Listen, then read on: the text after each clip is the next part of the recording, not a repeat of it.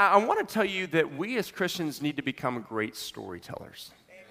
We need to be the best storytellers. Some of my favorite times as a child, some of my fondest memories of my childhood were listening to my parents recount stories from their lives.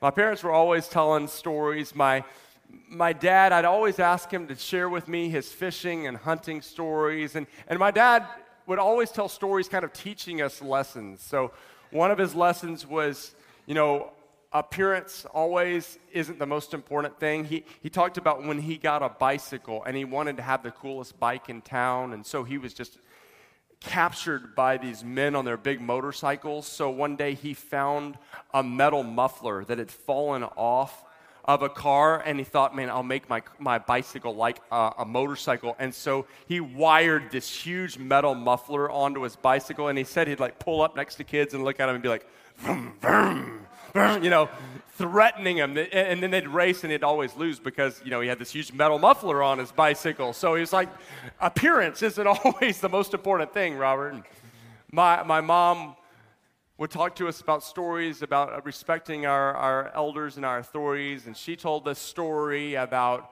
how my little uncle got upset because a teacher had been unkind to his sister, and my grandmother, bless her heart, she was the most precious, polished, genteel, well-mannered woman, and so she's going to talk to this teacher about how her and her daughter have kind of had a disagreement, and so she's taking her little 4-year-old son with her, and the 4-year-old son kind of had a lisp, but he looks at the teacher and he goes, "Hey, you," to the teacher, and she's like, "Oh no, what's he going to say?" He goes, "You're a cunk," saying you're a skunk to the teacher. And that didn't help the situation any, the little 4-year-old calling the teacher a cunk. So they teach us these stories, and my mom would tell us this story kind of trying to instill a good fear of the water for us. We were always going to the lake growing up, and I was kind of a daredevil kid. And so she'd share this story about how they were diving off the roof of a dock one time, and there was a metal ladder to climb up onto the roof. And as they would climb up over and over again and dive off, the ladder was getting more and more unstable, looser and looser, until finally she was climbing up one last time, and she's, probably a 10, 11-year-old, and the ladder falls backwards, and the lake that we'd go to, Lake Travis, is really deep and really dark, and all of a sudden she falls off of the ladder, and a wire wraps around her ankle, and she goes plummeting down, 10, 20, 30, 40. She's going down, and all of a sudden her lungs are burning, and it's getting dark, and my uncle and his friends are diving down as deep as they can to find her, and they're not finding her, and she's thinking it's the end. And then all of a sudden, in an instant, she's miraculously able to get the wire loose, and she doesn't know how, but she shoots to the top of the service and survives. And you better believe that from then on, I was scared of that lake. I had a healthy fear every time we went to that lake. Stories are powerful. Stories are powerful, and they stick with us. And in case you don't believe me, just try this little experiment when you leave the service today. Ask someone that came with you what they remember about the sermon. And they won't remember any of my awesome theological points. They won't remember the powerful biblical things I was portraying. What they'll remember is my silly stories. We remember, don't say amen. We remember the stories. And for centuries, cultures have passed down their history. They've passed down their values, their mores, through stories. Even some cultures that never even had a written language. But they preserve their identity through stories. I thought of some of the powerful aspects of stories. I wrote a few down. Stories help us make sense of the world around us. Stories give us a history and a context from which to understand our own lives. Stories, I think, are the easiest way to remember information.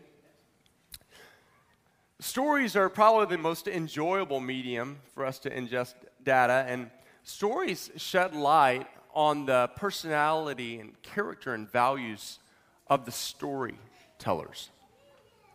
And I believe that we as Christians need to become the most prolific and the most skilled storytellers. We need to capture this medium and use it more frequently. Because here's what I've noticed. I've noticed that when we're talking about Jesus, and I believe that if you're in this room, you want to be a person that talks about Jesus. You want to share with people about Jesus. Here's what I find. No one ever disagrees with your story. You might be telling them about the Lord, and they might say, no, I don't believe that. But when you tell your story, I've never told my story and someone go, that didn't happen to you. I've never had that happen. I've never had someone stop me in my story and say, you're lying. It hasn't happened. People believe our stories. And our stories are one of the easiest ways for people to be brought into the good news of the gospel. Now, let me illustrate this with a story. In high school, I started becoming aware of this true understanding that apart from Christ, people will die in their sin and not spend eternity with God in heaven. And this really started weighing on me. I started wanting to share this with my friends. Well, I remember my friend John, man. John was awesome. John was such a great guy. He was so kind to people. He was a great student. He was a real disciplined athlete. He was very respectful to his peers. He was very honoring to adults. He was very kind and honoring to his parents. I mean, he was just an all-around guy. He was so much better of a guy than I was. And I remember one day we were hanging out at his house and playing around, and we come into his living room and we sit down, and all of a sudden I just have this overwhelming feeling of like, I love this guy so much. He is such a great friend. But John didn't come from a Christian background.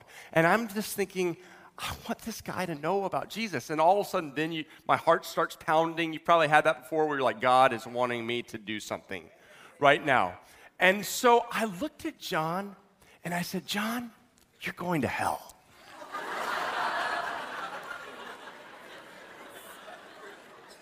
And I know this is going to shock you, but that didn't go over well. And I followed it with a really great phrase. I said, John, you're going to hell, but I'm going to heaven.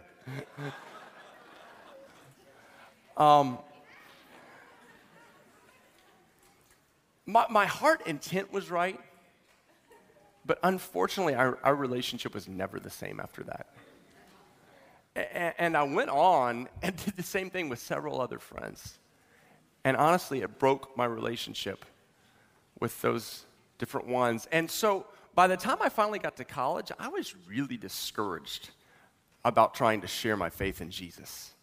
Because what I had seen is it just broke relationship and hurt people. Well, I was introduced to a guy named Mark Masterson, and Mark was in his early 30s, and he was investing in and discipling guys on my college campus. And here's the thing I noticed about Mark, hanging out with Mark, he was always sharing his story. Now, Mark was one of those classic fraternity guys in college. Like if you're older, kind of the Animal House kind of guy. If you're younger, I have no idea what the right movie is because I don't watch those kind of movies now. But anyway, he was that kind of guy. And he would share, these crazy stories, and it would always capture people's attentions, but then he'd be very vulnerable and start talking about the pain that he experienced when he lost his mother and she died while he was in college, and the tremendous sorrow that brought him. Then he'd share about this freshman, he called him a real dorky college student that would always just come and knock on his door and say, would you please go to Bible study with me, over and over and over again. But how this guy was so kind to Mark and over again persisted, and finally Mark was like, okay, I'll go with you. And at that Bible study, he heard the good news of Jesus. And he found out that Jesus had died for his sins, and Mark realized, man, I'm a sinner. And he gave his life to Jesus. And then Mark would talk about how much it changed his life, and how he turned from being a selfish person to a person who was filled with love for others, a person who was angry and frustrated to a person of tremendous joy. And just to spend a few minutes with Mark, you saw this in his life. I mean, the guy just overflowed with encouragements for other people. Well, that impacted me because what I saw is people would listen to Mark when he told a story. And numerous people's lives were changed. I saw numerous people actually pray and give their lives to Christ as Mark would share his own story. And I became deeply impacted by that. And I want to tell you that this is a biblical concept. I want you to turn with me to the book of John chapter 4. Because in John chapter 4, we see maybe the most unlikely storyteller. You know, I think we all have in our mind the kind of person people would listen to when they talk about their relationship with Jesus. Well, this would probably be the most unlikely person to proclaim the message of Jesus and people believe in John chapter 4. If you don't have a Bible, raise your hand. Would love to give you one right now. And turn to John chapter 4, verse 4. And let's start there. This story is called The Woman at the Well. And it starts like this. It says, now he, and he is Jesus, had gone through Samaria. So he came to a town in Samaria called Sychar, near the plot of ground Jacob had given to his son Joseph. Jacob's well was there, and Jesus, tired as he was from the journey, sat down by the well. It was about noon. And just to give you a little context, you know, they didn't carry Evian bottles or Dasani or Ozarka or whatever your water of choice is these days. It would be horrible if you actually drank from a water fountain these days. But they actually would go to the well. That's where the water was. And so they sat down. Jesus is tired. It's just a normal day, and he sits down by the well.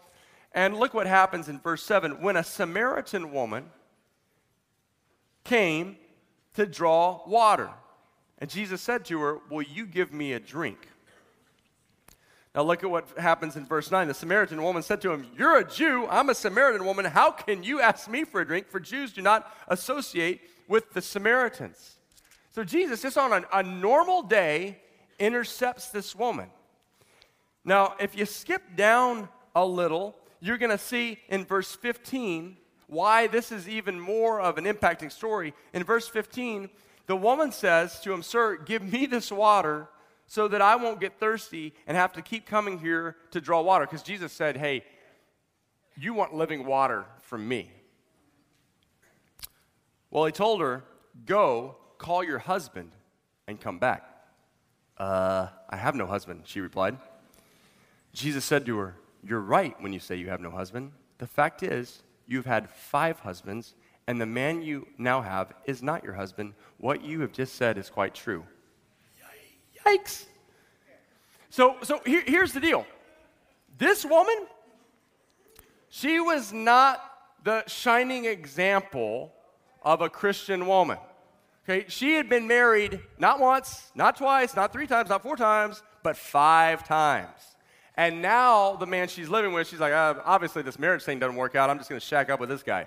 So that's what she's doing now. So she's in full-blown adultery, and she encounters Jesus.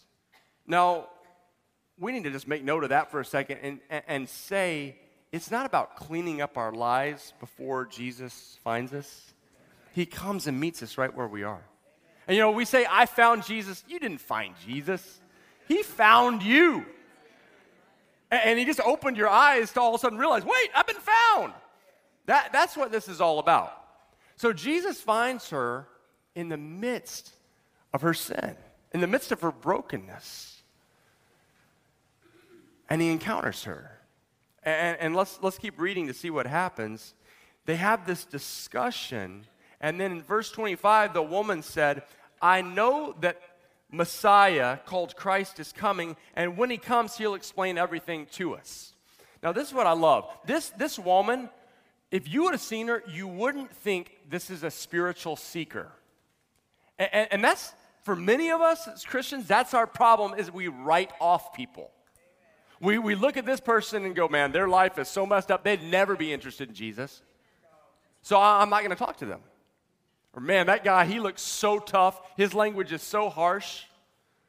But I want to tell you, inside of so many is this hunger. And so this woman who looks so messed up, she's going, you know, I've been looking for the Messiah. I've been wanting to know who the Christ is. Watch what Jesus says. This is so cool.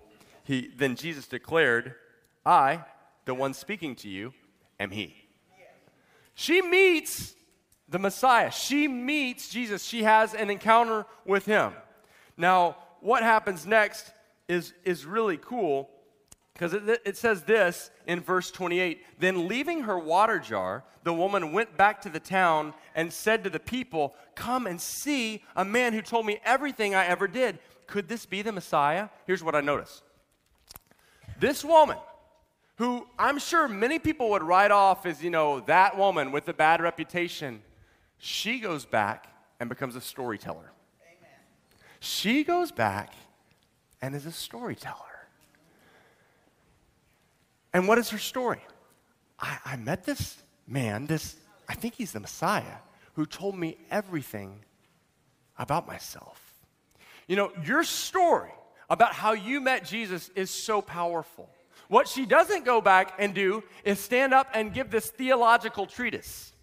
She doesn't go back and give this huge expository message. No, she just goes back and tells her story. And then I love it at the end. Instead of saying, and he's the Messiah, and turn and burn, folks, turn or burn. She instead, she asks a question. Could this be the Messiah? I think people are burned by Christians being in their face, being dogmatic, and preaching at them, and I love what she does. She throws out a question to test their spiritual hunger. She knew he was the Messiah by now. This guy had read her mail, and he had said, I am he. But then she goes back to the people, and she's like, could this be the Messiah? And what do? They decide to come and see for themselves. So you read down, I love this. You read down in verse 30, they came out of the town and made their way toward him. I want to tell you, your story is going to draw people toward Jesus. Your story is going to draw people towards Jesus. Now look at verse 39. Look at what it says. Many of the Samaritans from the town believed in him because of the woman's testimony. Many of the people believed because of her testimony. I want to tell you that your story of what God's done in your life is going to cause many to believe. Many of you are the key to unlocking the door of someone's heart. Let me just share how I saw this the other day.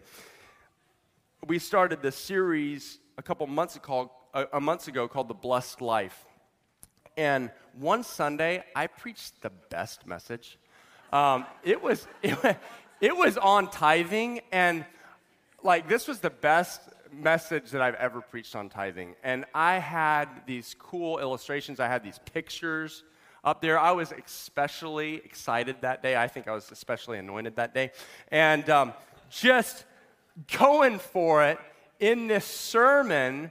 And at the end of it, to just try to accentuate the point, I brought up Jessica Matley to just kind of share her story. It was going to be the little cherry on the top of my awesome message. And so Jessica comes up, and Jessica comes to share her story, and she's talking about how she had just come to Christ. Jessica's a new believer, and I thought this will be really sweet for everyone to hear how she was a new believer, but she heard a message on tithing a year ago, and so she started sharing about it. And so she comes up, and she's like, hi, guys. Hi, church. I'm Jessica Matley. And, I wasn't a Christian, and then Shelly invited me, and I didn't have anything better to do, so I came to church. And then I prayed and gave my life to Jesus, and then a couple weeks later, they start talking about tithing, and I thought, well, if that's the Bible, well, then I better do it, because that's what Jesus said. So then I tithe. And then the next week, oh, my gosh, I got this huge bonus, and then my salary went up, and I'm just blown away, and now I've paid off all my debt. And during my message, while I was preaching, and it was awesome, you guys, you're kind of like, listening. Some have fallen asleep.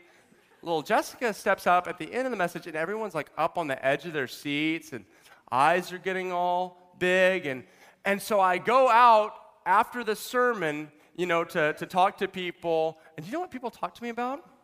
They didn't talk to me about how awesome my message was. Everybody wanted to come up and talk to me about Jessica's story. My message was awesome, folks. Go back and listen to it.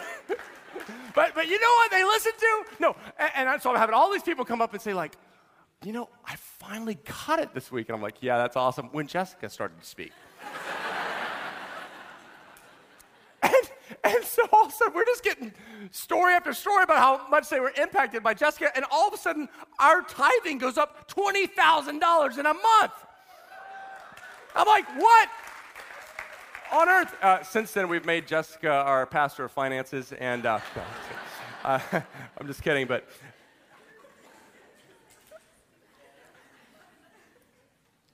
people believed her story. They expected from me, as a professional, as a preacher, they expect me to get up and be passionate and to espouse these truths. But we want to see, does this really play out in my friend's life? Does this really work for the person sitting next to me? I mean, we expect it from you, Robert. You're a preacher. But this really worked in Jessica's life? And that's what happened after she started doing this.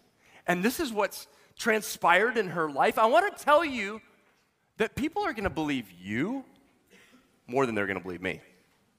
Let me just say that again. People are going to believe you more than they're going to believe me. This woman who had a horrible reputation came and talked about what happened in her life, and what happened, the whole town showed up to hear Jesus.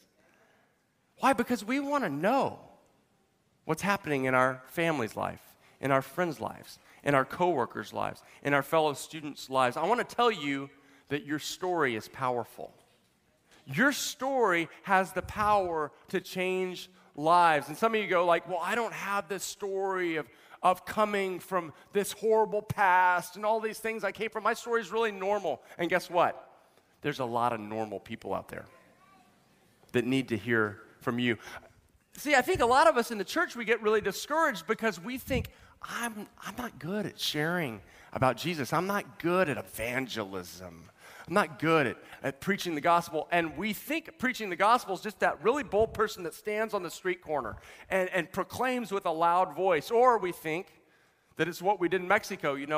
I'm sharing the gospel when I'm walking up to some person and I'm opening a tract and going through it. And don't get me wrong, I am totally for these things. I'm for sharing the gospel in any way possible. But here's what I know, is some of you feel like, that's not my gift, that's not my personality. And so maybe I'm just a person that's never going to do that. And I want to tell you that everyone can get good at telling their own story.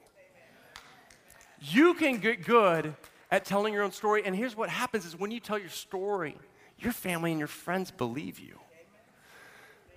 This is what Paul did in Acts 26. Would you just look with me? Because a lot of times when we think of Paul, the apostle, the writer of much of the New Testament, we're just thinking about him standing up and preaching.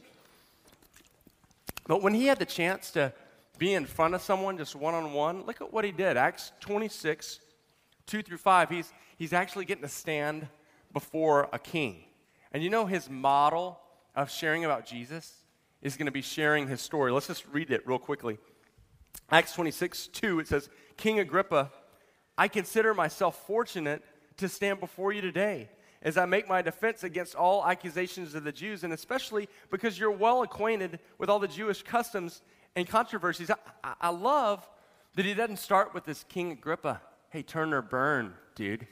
He doesn't start with like, hey, King Agrippa, you're going to hell.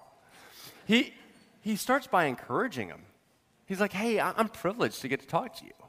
And I know that you're acquainted with these things. People aren't used to Christians being encouraging. I want to encourage you to be encouraging. Look at how he goes on. Therefore, I beg you to listen to me patiently. The Jewish people all know the way I lived ever since I was a child, from the beginning of my life in my own country and also in Jerusalem.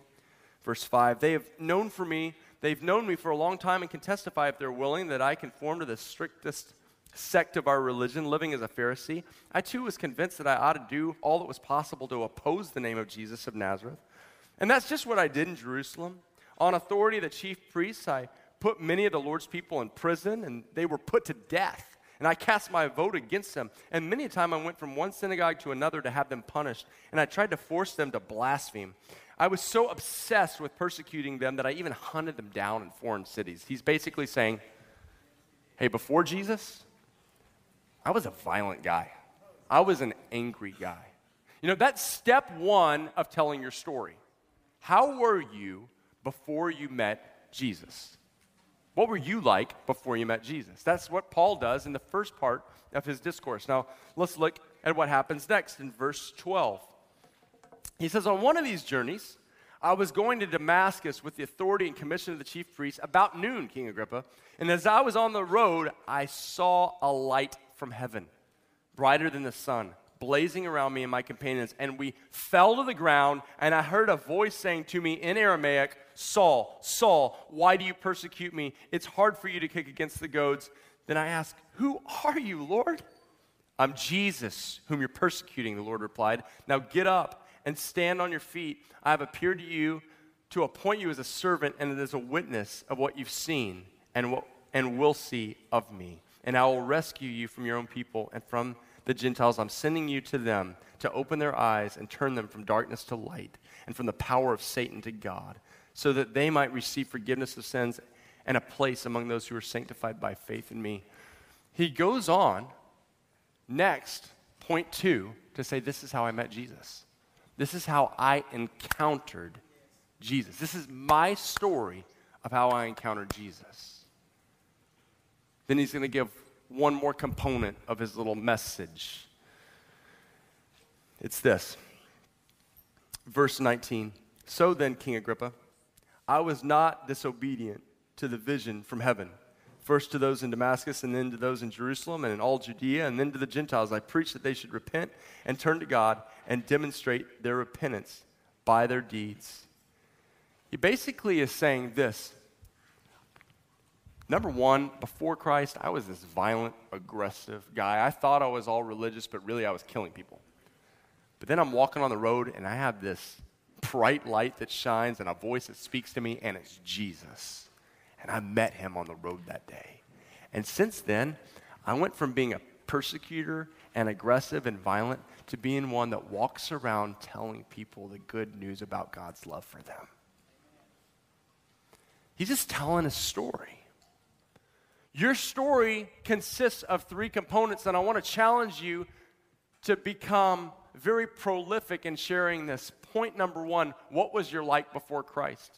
If I just have a few seconds, I say, I was this cocky, selfish, self-focused athlete that was all about myself and all about getting the girls and getting the popularity, but really inside, I was empty. What I was like before Christ. How I met Christ. Now, I was on my college campus, and I saw this girl, and she just radiated with life and joy and peace. She didn't have all the things that the world says that you have to have, but she had something I wanted, and I asked her, girl, why are you like this? She said, I have a relationship with Jesus, and I accepted that. How I encountered Jesus, now what my life is like. And since then, I feel his presence. I know his touch. He's actually started speaking to me, and he's changed me from being a real selfish, self-focused person to someone that actually cares about others and actually has a purpose and fulfillment in life. I shared that one thing in 1 minute. I want to do a little experiment with you over the next 3 weeks as we ramp up towards Easter and as we become determined to be a church that is good at telling our stories. I wonder if you'd do a little experiment with me, and it's by using this wonderful invention that God's created called a smartphone.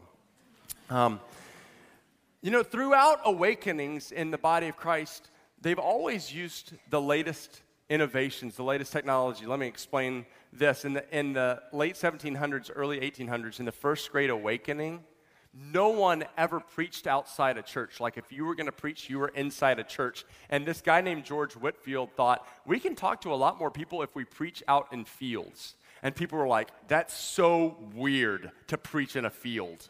And John Wesley, like the main field preacher, was like, I'll never preach in a field. And then he preached in a field, and he was like, this is awesome to preach in a field. That's kind of like using social media to share the gospel. Okay, it's like, no, we just share pictures. We just share, no, but you can reach a lot of people by using these different things. There's this app called Instagram, if you just came out of a cave that you've been living in for a few years. And what it is you put a picture of what's going on in your life and then put a little caption and a little hashtag by it. And then they've just come up with this cool thing on Instagram in order to let us talk about Jesus. They've given us 15 seconds where you can actually put a video. And so I just made this little video the other day, and we've just been talking about how can we get a lot of people hearing our stories in the city. Because here's what I know in a room this big. If you're connected to some kind of social media, will you just raise your hand right now? I mean, Instagram, Facebook, Twitter, MySpace, LinkedIn, LMNOP, all those different ones. That was most everyone in this room. And then what I know is there's thousands of people connected to you. In fact, there's some people in this room that have like thousands of friends on these different things. I have like 3, but that's okay. We're learning to be bold proclaimers of the message of Jesus. So why not let everyone know that we're connected with, that Jesus changed our lives? So let me just show you, this is really simple. It's nothing profound. It's not mind-blowing. It's not earth-shattering. But let me just show you what I put up on our little Instagram feed today. I was this cocky, selfish athlete who was really empty, but I met this girl that had such joy and peace, and she told me about her relationship with Jesus, and I decided I wanted that, and he just changed my life forever and filled me with such joy. Wow. I know right now you're going, what must I do to be saved? Again, it's not that powerful, okay? But it's making people think. And so on this little card, on this little invitation card, we just put a little hashtag, because we haven't seen it done before, so we thought this would be cool, post my story. And so I just put this up and hashtag post my story. I want to encourage you to do the same, whether you record a 15-minute segment of yourself just explaining what you were like before Jesus, how you met him, and how your life has changed, or just put a little selfie of yourself and write down a little comment. We're redeeming the selfie, folks, right here. But what's going to be cool is we have 5,000 of these cards, and here's what I know about our church is you guys are really good about passing out these cards. I meet more people that have come to this church because they got a card. In fact, I'm sure at some point it'll prove otherwise, but I've never had someone reject taking one of these cards. I've never had someone say, no, don't give me that card. Just say, hey, this is a little invitation I want to give to you. People take them all the time. And actually, I've had people ask me for more of them. So what's going to happen is, they might not be impacted by my story, but they click on this hashtag, post my story. What is that? That's kind of like the woman at the well going, could this be the Messiah, ? Post my story? What is that? You click on it, and they might not be impacted by my story, but they might be impacted by yours. Or they might be impacted by yours. Or they might be impacted by yours. So I want to encourage you to just practice this, a little 15-second testimony, or take a picture of yourself, or if you're not on Instagram, I'm watching now my little Instagram feed, because I had it on here, people starting to follow me. Thank you so much. That's so kind of you. But I want to just encourage you over these next 3 weeks, let's just take a step in proclaiming Jesus. Let's take a step in showing people how our lives were changed by Jesus. And who knows whose story is going to be the key to unlock someone's heart. I want to tell you that God wants to make you a good storyteller. And he wants you to just start telling your story all over the place. And who knows whose life will be changed forever because of what you say has happened in you. Why don't we stand up?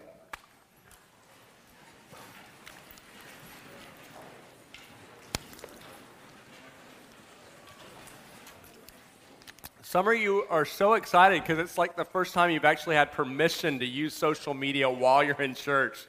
You are eating this up right now. Okay, close your eyes. Put your phones down, please. Let's pray. God, we love you, and we love to discuss your word. We love to laugh and have fun. And we want to make you known. We want you to be famous in our own lives. We want you to be famous in the city of San Diego. If there's a medium out there, Lord, we want you to be known on it. And Lord, we look forward to Easter, where we know all over this nation, churches are going to be packed with people. And who knows their motivation for being there that day? Maybe it's to fulfill some religious obligation. Maybe it's because they're hungry for a meal. Maybe it's because they want their kids to have Easter eggs to hunt. But whatever it is, they're going to get to hear your good news. And so we pray for a harvest here at All People's Church and in every church in San Diego. Now, Father, over this room, so many different ones, Lord, we pray that you'd make us storytellers. God, give us boldness where we need to be bold.